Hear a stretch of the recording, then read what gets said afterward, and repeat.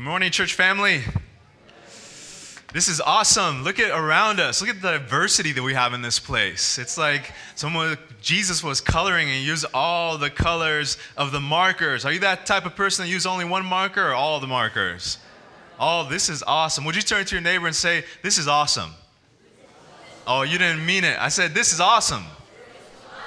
Great. At this moment, David, if you could help me out with the handouts, we are going to do work this morning because we want to study the Word, and we're going to have a handout this morning because I know that sometimes you say amen and amen during the sermon and praise God and it touches you, and then at lunch I'm asking, so what'd you get out of the sermon? And you're like, oh, I forgot already. So we're going to give you a handout today so that you have something to remember it. So raise your hand if you didn't get that handout. If you don't have the handout, would you raise your hand at this moment? All right, we have a couple of people all over the place. And how about upstairs? How are you guys doing upstairs? You guys are good? All right, good. Everyone's got the handout upstairs. If you don't have a pen, there should be some pens or writing things right in front of you. If not, you could look in your neighbor's purse, but don't take anything else, just the pen. Wonderful. Now, what did you guys come to church for? To hear a sermon or to praise God? Both, okay. Well, you know what praising God includes? It includes testimonies. Can I share a testimony before I begin? And my answer why all this stuff is stacked right here, that would be good to answer that question. Lately, if you've been coming to this church, you've been hearing a lot of sermons on Jesus Christ and His character, how He can help you through your problems and issues, maybe a lot of Christ-centered, Christ-focused message. And we've been having this kind of movement among the pastors in Michigan where we want to really focus as Jesus the center of all our Seventh-day Adventist doctrine. So while I've been preaching a lot of Christ-centered messages, I've been also in the background wanting to reword our Adventist doctrines in a way that is more relevant to a younger generation, but also make it just full of Jesus. So our doctrines are just lights from the center, which are Jesus. And I thought that a good place to start would be with the worldview, the Seventh-day Adventist view, the Bible and the world, and that's the great controversy between good and evil. So I decided to do a sermon series entitled "The Devil is Real," and then there would be a description after every week. The devil is real. This week it was going to be "The devil is real. Then devil is real, something else. You're going to have to come back for that. I'm not going to give it to you today. But whenever you're speaking about the enemy is going to attack you. I remember when I was taking a tour at the Adventist Village in Battle Creek. Any of you been there? Anybody been there? Okay, some of you. That's where Ellen White, one of our church founders and pioneers, wrote the book Great Controversy. And it says that when she was writing that book, that she became deathly ill, and it was revealed to her that the devil was trying to kill her to prevent her from writing that book, The Great Controversy. So when I was trying to write this sermon, there was just stuff that was happening. And I decided that instead of just rushing through or not doing it a good service, I'm going to postpone that sermon series and take some time and just do battle with that. One of the things that the devil threw at us, it has to do with our outreach that is happening September 4 to 6 called Crave Fest. We've been planning this for 2 years. We've invested thousands of dollars. I printed 5,000 flyers with dates and all that. And when we were ready to go, one of the things you have to do is request the university permission to do that event on the campus. And when we went to request it, we found out that our student club had been kind of locked out of the system and we were no longer registered as a club.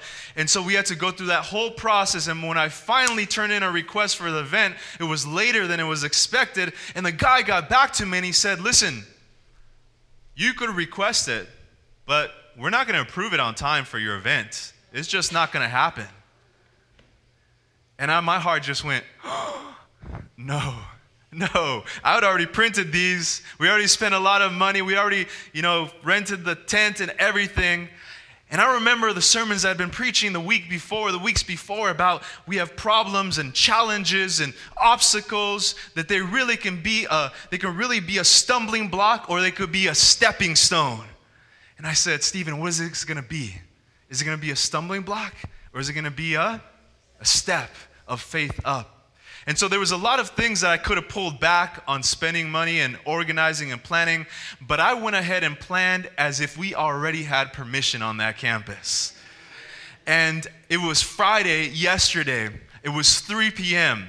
You know, everything closes down at 5. Universities close all weekend. Monday's a holiday, and Tuesday we start. So I need that permission yesterday. It was 3 o'clock, and I'm there in my office, and I'm praising God. It's going to happen. It's going to happen. Maybe I should call somebody. So I call up the only department that's left, which is the board of trustees, which is the board that runs the whole school. And I called them to invite them to the program we're having by faith.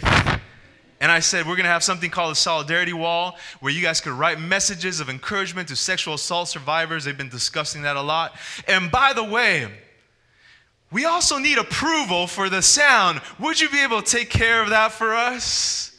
1 minute later, I got that email. Event approved. God is so good. So, in the meantime, I got 5,000 flyers that need to get out. But don't worry, Pastor Jermaine and missionaries, look at all this church. Look at all these people. And it's the Sabbath today, so I know that today you have time. So after potluck today, we'll feed you. Don't worry. We're all going to get a stack of flyers. We're going to go on that campus. We're going to give one to every student we see. We're going to put them in the bathrooms, in the hallways, in the dorms. We're just going to fill that campus with these flyers, because if it's not, it's going to stay there for the whole year if it doesn't go, okay? Just as a testimony against you. No, just kidding. All right, so God is good, right? Stepping stone, not stumbling blocks. I hope God has been good to you. Today we're going to be studying a story in the Bible that is familiar to most Christians, no matter what denomination or background you come from. It's the story of the Good Samaritan. Do you have your pens? Do you have your papers? Do you have your Bibles? Let's go to the verse which is found in Luke chapter 10. Luke chapter 10, starting with verse number 25. Luke chapter 10, verse 25. What I love about these stories is that we kind of have to change our mindset when we get into the stories in the Bible, because we have to get away from this Western mentality and put ourselves in the place of a peasant in the Middle East, a Jewish peasant who is hearing this story and is understanding it because he lives in that time, in that age, and he understands what Jesus is saying. So we're going to try to do that, to see this story through the eyes of a Middle East peasant. We begin with Luke chapter 10 and verse 25, and the story begins with these words. And behold, a certain lawyer stood up and tested him, saying, Teacher, what shall I do to inherit eternal life? Now the Bible tells us that who stood up? A lawyer. Now how many of you are studying law or have studied law? Would you raise your hand, sister? I know you were studying law. I know there's one or two other people, and our board chairman, Steve, who's a lawyer, is not here. But it's not that kind of lawyer. This is not the law lawyer.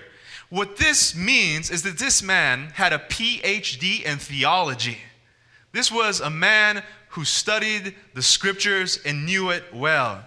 And you notice that he's not sure how to treat Jesus, because the Bible tells us that he stood up. Now, in those days, a rabbi, when he was teaching, would sit down, and that was where all the other students would gather around them. So Jesus here is sitting down as a rabbi, as a teacher, and all of a sudden someone stands up in the crowd, the lawyer, and that's a sign of respect. But even though he's showing a sign of respect, the Bible says that he stood up to tempt him. So there's a little bit of respect, but there's a little bit of disrespect. They don't know how to react to Jesus at this point. And he asked a very important question. Teacher, what shall I do to inherit eternal life? What should I do to inherit eternal life? What can any of us do, really, to inherit eternal life? Well, the Bible tells us that Jesus answered, and he said to him, "What is written in the law? What is your reading of it?" Now, Jesus understands the scenario. There's always Pharisees and spies from the temple, and they've kind of set up this lawyer to ask him this difficult question because the rumor is going around that Jesus is against the law, against the traditions of the Jews. And so they ask him this difficult question. And friends, whenever someone asks you a difficult question, you should do what Jesus does. Ask them a question back. How do you know that Jesus is real? How do you know that God even exists?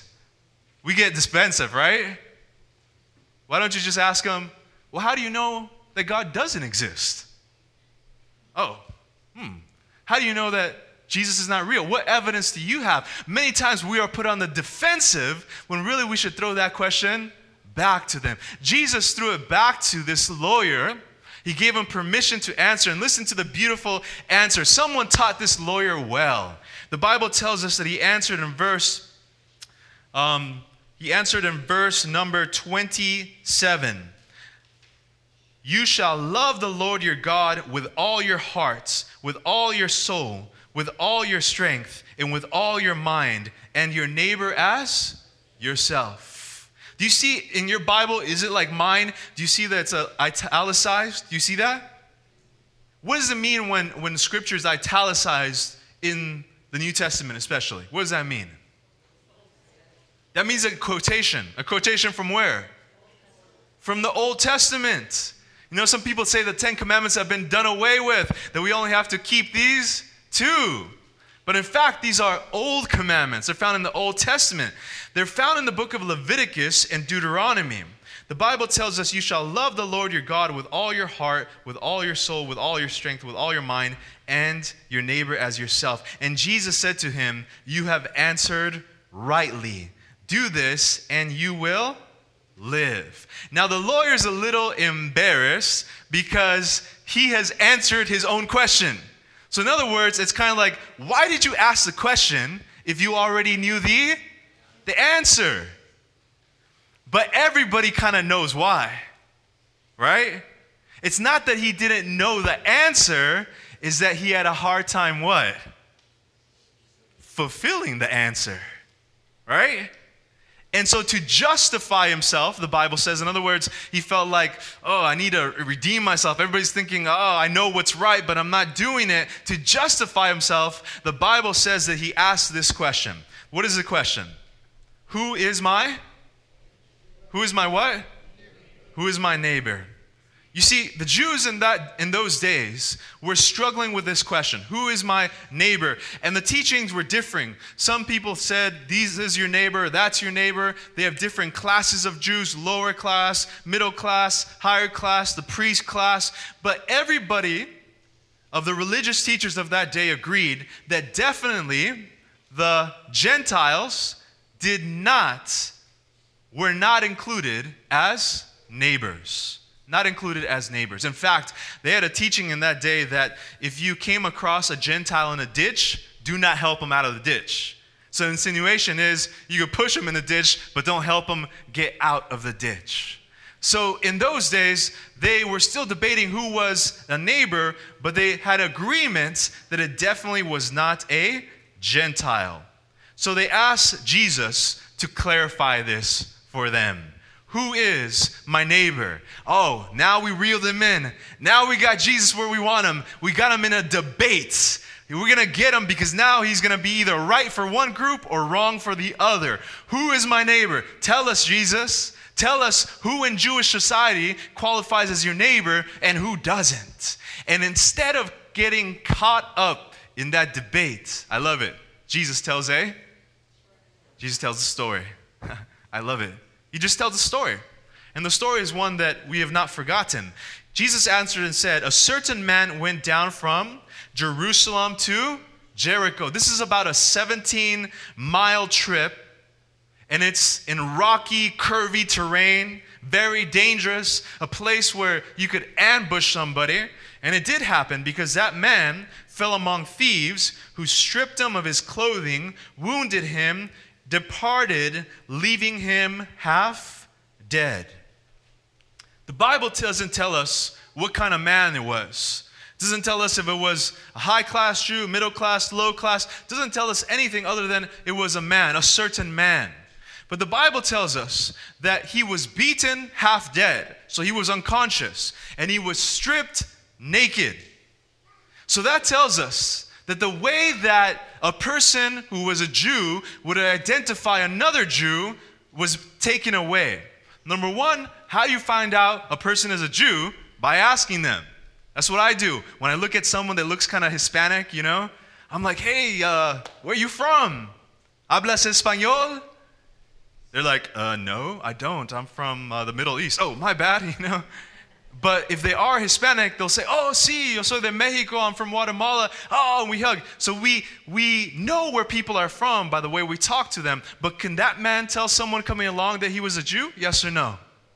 He was half dead. He was unconscious. Now, another way in those days to identify a Jew was by the way they dressed. They knew if that was a Samaritan or a Jew by the way they dressed, but someone coming across this man could not talk to him to find out if he was a Jew and could not identify him by his dress because the Bible tells us that he was stripped naked.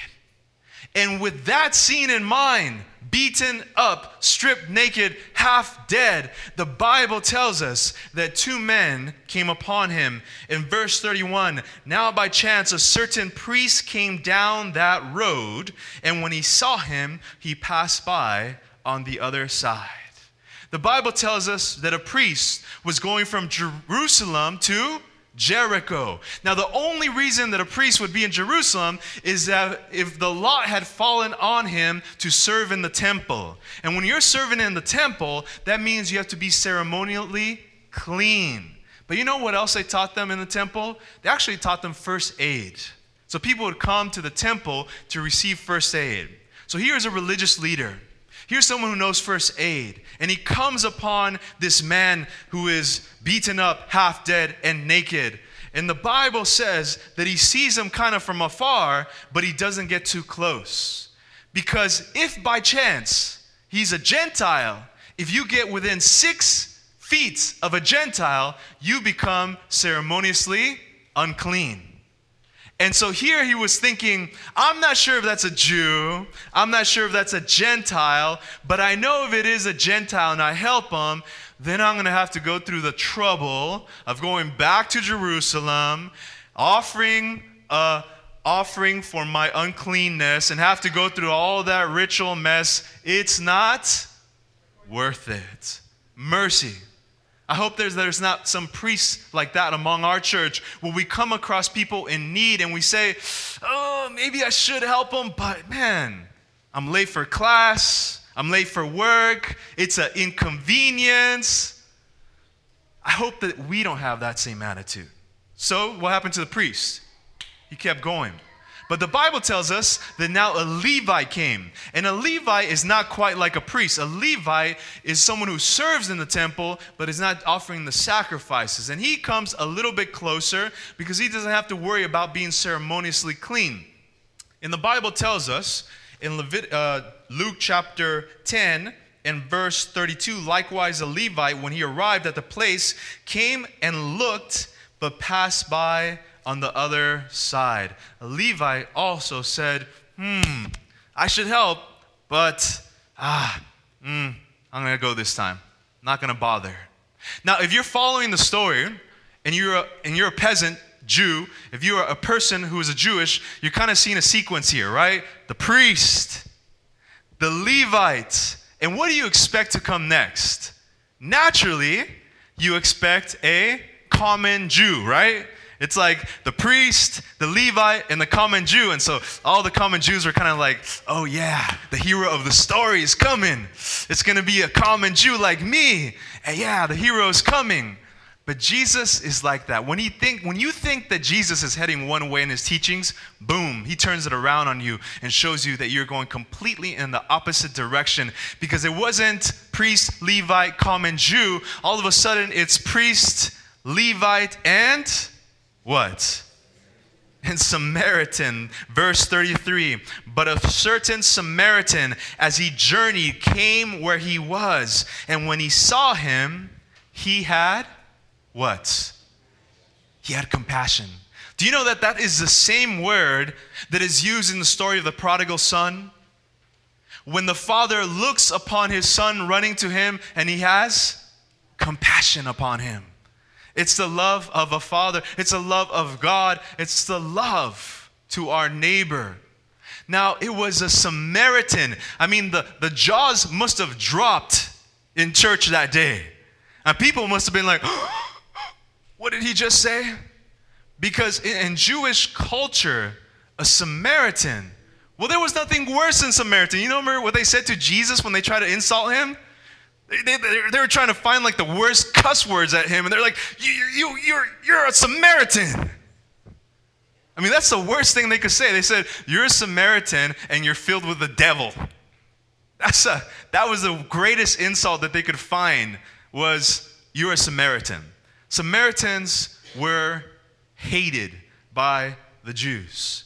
And the Bible tells us here that a Samaritan came and had compassion. Verse 34, so he went to him and bandaged his wounds, pouring oil and wine, and he set him on his own animal, brought him to an inn, and took care of him. And on the next day when he had departed, he took out 2 denarii and gave them to the innkeeper and said to him, take care of him, and whatever more you spend when I come, I will repay you. So which of these 3 do you think was a neighbor to him who fell among the thieves? And the lawyer, not even wanting to say Samaritan, says, he who showed mercy on him. Then Jesus said to him, go and do what? Go and do likewise. Go and do likewise. Get your pens ready. We're going to fly through this very quickly today. So what is the main central teaching of this parable? In the book Desire of Ages 497, Ellen White, commenting on the theme of this story that I think is so clear, but she puts it in nicer words than I ever could. She says, in the story of the Good Samaritan, Christ illustrates the nature of true religion. She illustrates the nature of true religion.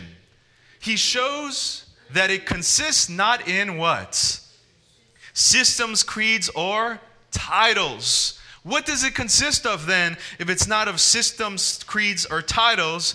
True religion is in the performance of loving deeds, in bringing the greatest good to others, no matter who it is, in genuine goodness. Wow, what a great summary of that story. So, what great question did the young man, the young lawyer, ask Jesus? Master, what shall I do to inherit eternal life? Luke chapter 10 and verse 25. Do you remember that there was another man, maybe other young man, who asked a similar question in the Bible? Do you guys remember that? It wasn't the young lawyer, but it was the young ruler or rich man, and he asked a similar question in Matthew chapter 19 verse 16. Good master, what good thing shall I do that I may have eternal life? What they both wanted to know, what they needed to do to inherit eternal life. How did Jesus answer the rich young ruler in Matthew chapter 19? The Bible tells us that he told them this: if thou wilt enter into eternal life, keep the what? Man, this certainly makes Seventh-day Adventists happy, right? This answer? We're like, yeah, keep the commandments. Because Seventh-day Adventists, you know, Revelation 12:17, we keep the commandments and have the... Yeah, we have the testimony of Jesus, right? Yeah, keep the commandments. So definitely we like this answer. You know, we're good with this answer. But the Bible tells us that when he was talking to the rich young ruler, he quoted the commandments. And he quoted all the commandments in Matthew chapter 19, verse 18 and 19. It says there, and he said to him, which ones? And Jesus said, you shall not murder, you shall not commit adultery, you shall not steal, you shall not bear false witness, honor your father and your mother, and you shall love your neighbor as yourself. Did you catch that? Jesus changed up the 10 commandments because he quoted all the commandments on the second table except one. Which one did he not quote? Do not, that's the first. That one's on the first, so we're talking about the second. Do not covet. Instead of saying do not covet your neighbor's house, wife, maidservant, all that good stuff, he says instead, he adds another one. You shall love your neighbor as yourself. You shall love your neighbor as yourself. Why did he do that? Why did he omit the do not covet and you shall love your neighbor as yourself? Why would he do that? Turn to your neighbor. Tell him, why would he do that? No, don't tell him that, but give him the answer. Why would Jesus, the rich young ruler, now remember who he's talking to. He says all the commandments in the second tablet except the do not covet. Instead he says love your neighbor as yourself. Why do you do that? Now you guys are scared of your neighbor here. What's going on? All right, let's keep moving. He answered Jesus, all these things, the second table of the law, I kept from my youth. What lack I yet? Man, this young man would have made a good Seventh-day Adventist, right? He's talking about the law. He's talking about I kept the law since I was little. I've been in Pathfinders, Adventures. I've gone to church school. I've even gone to university, Adventist universities. What more do I lack? What do I got to do to inherit eternal life? But he forgot that Jesus, he took one commandment off and added another principle, a commandment which was love your neighbor. So now Jesus is going to take it to the point. Matthew chapter 19, verse 21. If that will be what? Perfect. Go and sell that thou hast and give to the poor, and thou shalt have treasure in heaven, and come and follow me. In a parallel story, he also says that Jesus says he loved this young man. And he said, carry your cross and follow me. And so we see here that in order to inherit eternal life, we need to be perfect. But here Jesus is using the word perfect not only to mean not doing evil or gaining victory over sin or keeping the commandments perfectly, because a young man already said, I do those things. So perfect here, Jesus is saying, is not only keeping the commandments perfectly like you think. Jesus makes it very practical. If you want to be perfect, he says to do what? It's not only an external observance of the law, but it's put in action, which here, for you, young man, is to give all your goods to the poor. Romans chapter 13, verse 10 tells us, love is the fulfilling of the law. Why don't we quote that memory verse more? Love is the fulfilling of the law. Isn't that beautiful? And so we find here that when he is told that he has to sell everything, the Bible tells us that the young man went away sorrowful because he had a great many possessions. Now let's go back to the story of the Samaritan, because here the lawyer is asking the same question, and he gives an answer. Thou hast answered right, to love the Lord your God with all your heart, all your soul, with strength and mind. Jesus says, you answered right, this do, and thou shalt live eternally. So, what did the rich young ruler say was needed for eternal life? To keep the commandments. What did the young lawyer say? To love God and love your neighbor. Did they give the same answer, or did they give a different answer? Okay, talk about it with your neighbor. Did they give the same answer, or did they give a different answer? Remember what I said, Romans 13:10. Love is the fulfilling of the... Did they give the same or a different answer?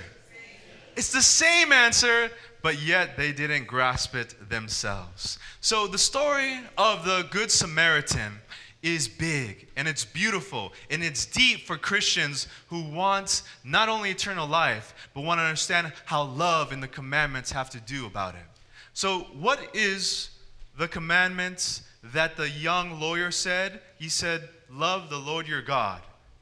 Now what's interesting is that he quoted the Bible in the book of Deuteronomy, and then he quoted love your neighbor in the book of Leviticus. Which book comes first in the Old Testament? Deuteronomy or Leviticus? Don't make me put you on the spot. How many of you say Deuteronomy? How many of you say Leviticus? Okay, Leviticus comes first. So being a lawyer and being so organized, you'd think he'd quote the book of Leviticus first and then quote the book of Deuteronomy. So he should have said something like, well, love your neighbor and then love the Lord your God. But someone had taught that young man really good that in order to love your neighbor, you must first have the love of God in your heart, in your mind, and in your soul. If not, it is impossible to love your neighbor. And that's why Jesus told this story, to show us the love of God, that this story doesn't only have to do with you, but it has to do with the whole story of salvation. Because the Bible tells us, who is it that came down to harm humanity, to beat us up, to strip us, to hurt us? When the Bible, in John chapter 10, when Jesus was speaking about Satan, he says, the thief cometh not but for to steal and to kill and to destroy. But I am come that they might have life and that they might have it more, what? They might have it more abundantly. So when the story is told, who is represented by the man who was robbed, stripped, and wounded? Who is that man for us? Well, Ms. White says in Desire of Ages clearly, she says, man has been deceived, bruised, robbed, and ruined by Satan and left to what? To perish. Is that true or is that false? Has humanity been bruised, beaten, robbed, and left for dead? Absolutely. And before that, man was covered with the robe of righteousness, but Satan introduced sin, and now we are stripped of that robe of righteousness if we don't have Jesus, and we're naked and destitute. The man in the parable was left half dead, and that's an apt description for us without Jesus Christ. Even when we were dead in sins is when Jesus Christ found us. Now, before Jesus Christ found us, though, the story tells us that there became a priest and a Levite who came, who looked, and kept on going.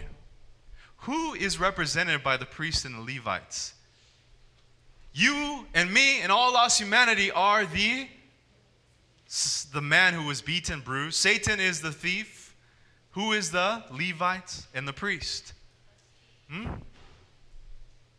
That's a whole other sermon. I'm not even going to get into that one today. Let's not go there. But who's represented by the Good Samaritan? Who's represented by the Good Samaritan? The Desire of Ages, page 504, tells us this beautiful quote of what Jesus did when he came to earth. He left his glory to come to our rescue. He found us ready to die, and he undertook our case. He healed our wounds, and he covered us with his robe of righteousness. He opened to us a refuge of safety and made complete provision for us at his own charges. He died to redeem us. I love this part because you see, Jesus is saying, I'm the Samaritan. I'm the Samaritan. Don't lose this. Jesus left heaven to come to earth, and when he came to earth, he came to the Jewish nation, and what did the Jewish nation do to him? It rejected him. It talked bad about him. He was looked down upon, just like the Samaritans were rejected and looked down upon and mistreated. Jesus is the Good Samaritan. But when he came to us, when we're broken, beaten, and naked, he took his robe of righteousness and he covered us, but he has something else too. He has something else to offer us, because the Bible story tells us that Good Samaritan got down on his knees and he got out of his pack something. He got two things. What were they? Oil and and wine. What do those things represent? What is represented by the wine? And the Samaritan went to him and bound up his wounds, pouring in oil and wine. Matthew chapter 26, verse 28 says, "This is my blood of the New Testament, which is shed for many for the remission of sins." In order to heal our wounds, heal our sickness, he got down on his knees and he poured out his life for us. He poured out that wine that is represented of the healing power of his blood. So are you weak? Are you beaten down? He has healing for you. But not only healing, because this man needed power. And so he got oil. What does the oil represent? I love the story, the vision Zechariah gets of that candlesticks and the oil coming from the trees and lighting up those lamps. And then Zechariah hears this voice say, "Not by might nor by power, but by my Spirit, says the Lord of hosts." Yes, the oil represents the power and the anointing of his Spirit. Jesus Christ came to you when you were broken, when you were beaten, when you were half dead. And when Jesus Christ found you, he covered you with his righteousness. He poured out his blood for you. And he has anointed you with his oil, with his Holy Spirit power. Wow. Praise God. And we continue in Ephesians chapter 4, verse 11. "And Jesus gave some apostles and some prophets and some evangelists and some pastors, teachers, for the perfecting of the saints, for the work of ministry, for the edifying of the body of Christ." When the Samaritan took this man, he took him where? To a where? To an inn. He took him to an inn. What is represented by an inn, friends? Jesus is the Good Samaritan. The thief is Satan. He stripped us of everything, but Jesus has clothed us. Jesus has redeemed us with his blood. Jesus has given us power of his Spirit. But then he carries us to the inn. What does the inn represent? Someone's saying it here. It represents the what? The church. Do you believe that? Is she speaking truth or not? Put you on the spot there. You agree that? Yes? When Jesus binds up your wounds, he doesn't leave you on the road. He wants you to connect with a community of believers, and that's why you're here. Because we were all outside. We were all robbed and beaten and alone, and he brought you here. And you know what Jesus said? He said, "Let me give you some resources so that you could take care of the sick man. Let me give you some resources." And the Bible says he gave some denarii. But the Bible tells us that the church has been given resources by God because he's given apostles in the church and prophets in the church and evangelists in the church and pastors and teachers in the church. He's giving you friends in the church. He's giving you spiritual mothers in the church. He's giving you spiritual fathers in the church. He's giving you spiritual brothers and aunties and uncles. God has poured out some resources in the inn to take care of his people that come in here. But that's only if they're in here. That's only if we go out there, right? They can only be in here if we go out there. That makes sense to me. And the innkeeper took care of him because the Samaritan had to go. Isn't that right? Acts chapter 1, verse 9. Then Jesus was taken up, and a cloud received him out of their sight. But you know what? John chapter 14, verse 3, Jesus says to his disciples, "I will come" what? I will come again. And that's the very thing that the Good Samaritan says to the innkeeper. When I come again, I will repay thee. When Jesus comes again, he will repay you for being a loving Christian to the person next to you who you brought into this church. He will crown you with crowns of glory. He will usher you in to the eternal home, and he will say, "Well done, my good servants. And behold, I come quickly, and my reward is with me, to give to every man according as his work shall what? According to his work shall be. Friends, Christ Object Lessons, page 376 says, it has no reference. It has no reference when it's talking about who is your neighbor. It has no reference to what? Race, color, or class distinction. Our neighbor is every person who needs our what? How many of people have passed someone along who is in need of help? Have you passed someone along who is in need of help? Have you left them there because you were late for church, you're late for work, you're late for dinner, you're late for class, you're late for appointments? They needed your help, but you passed them by, just like the priests and the Levites. No wonder we still got empty benches here, because we need to bring in the sick people. Our neighbor is every soul who is wounded and bruised by the adversary. Our neighbor is everyone who is the property of God. That was convicting to me, because when I think of ministry, sometimes we say, I got to focus on the students, or I got to focus on this group of people. But Jesus here is rebuking the pastor, saying, no. Everyone who comes across you, who has a need, that is your neighbor, and you are to do the greatest good to that person. The greatest good to that person.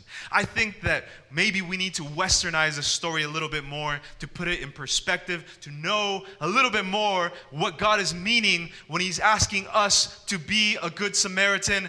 Because when the young lawyer is told the story, then Jesus tells him, go do likewise. Jesus is the good Samaritan, but he's asking you to be a Samaritan as well. And I think maybe to westernize it, we need to go maybe to the 1800s, to maybe the wild, wild west of California. Who's from California here? Anybody from California?